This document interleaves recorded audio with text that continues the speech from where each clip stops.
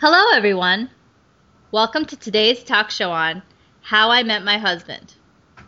Today's guest is Liz, one of our brilliant English tutors here at langq.com, simply the best way to learn languages. So, Liz, welcome to the show. Well, thanks for having me. It's great to be here.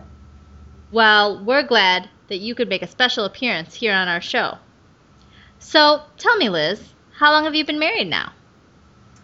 Let's see. Mike and I have actually been together for about 14 years now. Wow, time sure does fly, doesn't it? That's fabulous. So, let's cut to the chase. How did you meet your husband? Was it love at first sight, an arranged marriage, a blind date? Please share your story with our audience and don't leave out any details. Well, I guess it's time to give it a shake and spill the beans here. Mike got together in 1990, and I got together in 1998, and we were married in 2004. Mm-hmm. So I embarrassed myself trying to remember our first encounter. It wasn't some enchanted evening or anything. I'm afraid I'm not that much of a romantic anyways. Mike is a friend of a friend who's, I guess, always traveled in the same circles as me. And I think our first conversations came about because he had a truck and my friend volunteered him to help he volunteered him to help move some props when I was working for a theater company.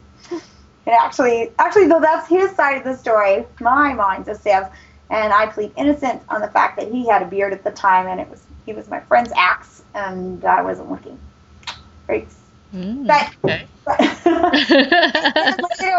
few times at potlucks and parties, and finally invited me to go to a coffee house with him, and I was late. This isn't sounding so good. He is the more romantic take on it, I think. The poor guy fell for a total skeptic. But I guess for me, Mike's always just been around, and he and a good friend were roomies back in the 80s, and he dated another friend, so he knows all the same folks, and kind of safe harbor, and I was feeling like a rolling stone. Oops, I guess I'm mixing metaphors there. I was feeling I'm kind of lost without an anchor, maybe. But he guess he fit the bill. He was a constant, reliable, sweet, gentle, outdoorsy lefty from back home, and the wrong side of the track. Really, no wonder it felt right. At least it felt safe, anyways. But meeting your significant other is just scary business. Sometimes I really envy those arranged marriages. Oh, that was tough. Your turn, Allison. Tell me your tale. I love asking this question. It always tells me a lot about people, even though I imagine it would cross the line in some places. Well, it's funny, really. I wasn't looking, but everyone else around me was. They kept trying to set me up, saying things to prospective guys like, "Hey, what kind of car do you drive?" Or, "What's your net worth?" I would just give my friends that, "I can't believe you just said that," look, and walk away. Then they would say things to me like, "Well, what do you think about him?" Or, "How about him?" I would just laugh and say, "No, this isn't how it's done. When the time comes, I'll know." It was just like those stories you read about. I wasn't supposed to be there that night, but I was. Dennis was walking from across the crowded room. When I saw him, I secretly thought to myself, now that's the kind of guy I could marry. I didn't dare tell anyone, though. Then, before I could bat an eye, there he was, standing straight in front of me, and at first, all I could say was hello. We hit it off right away, though, as if we'd known each other our whole lives. My friends just kept looking over, smiling, whispering to each other and giggling. "He hasn't taken his eyes off of her the whole night," they would say. I just ignored them. It was like time stood still and nothing else in the world mattered. While we were talking, we somehow got on the subject of electronics. He was telling me that he needed a mini keyboard for his Palm Pilot. I used to work at a company that sold computer electronics, so I happily offered to get him a discount on the keyboard. Little did I know, though, that there was a catch.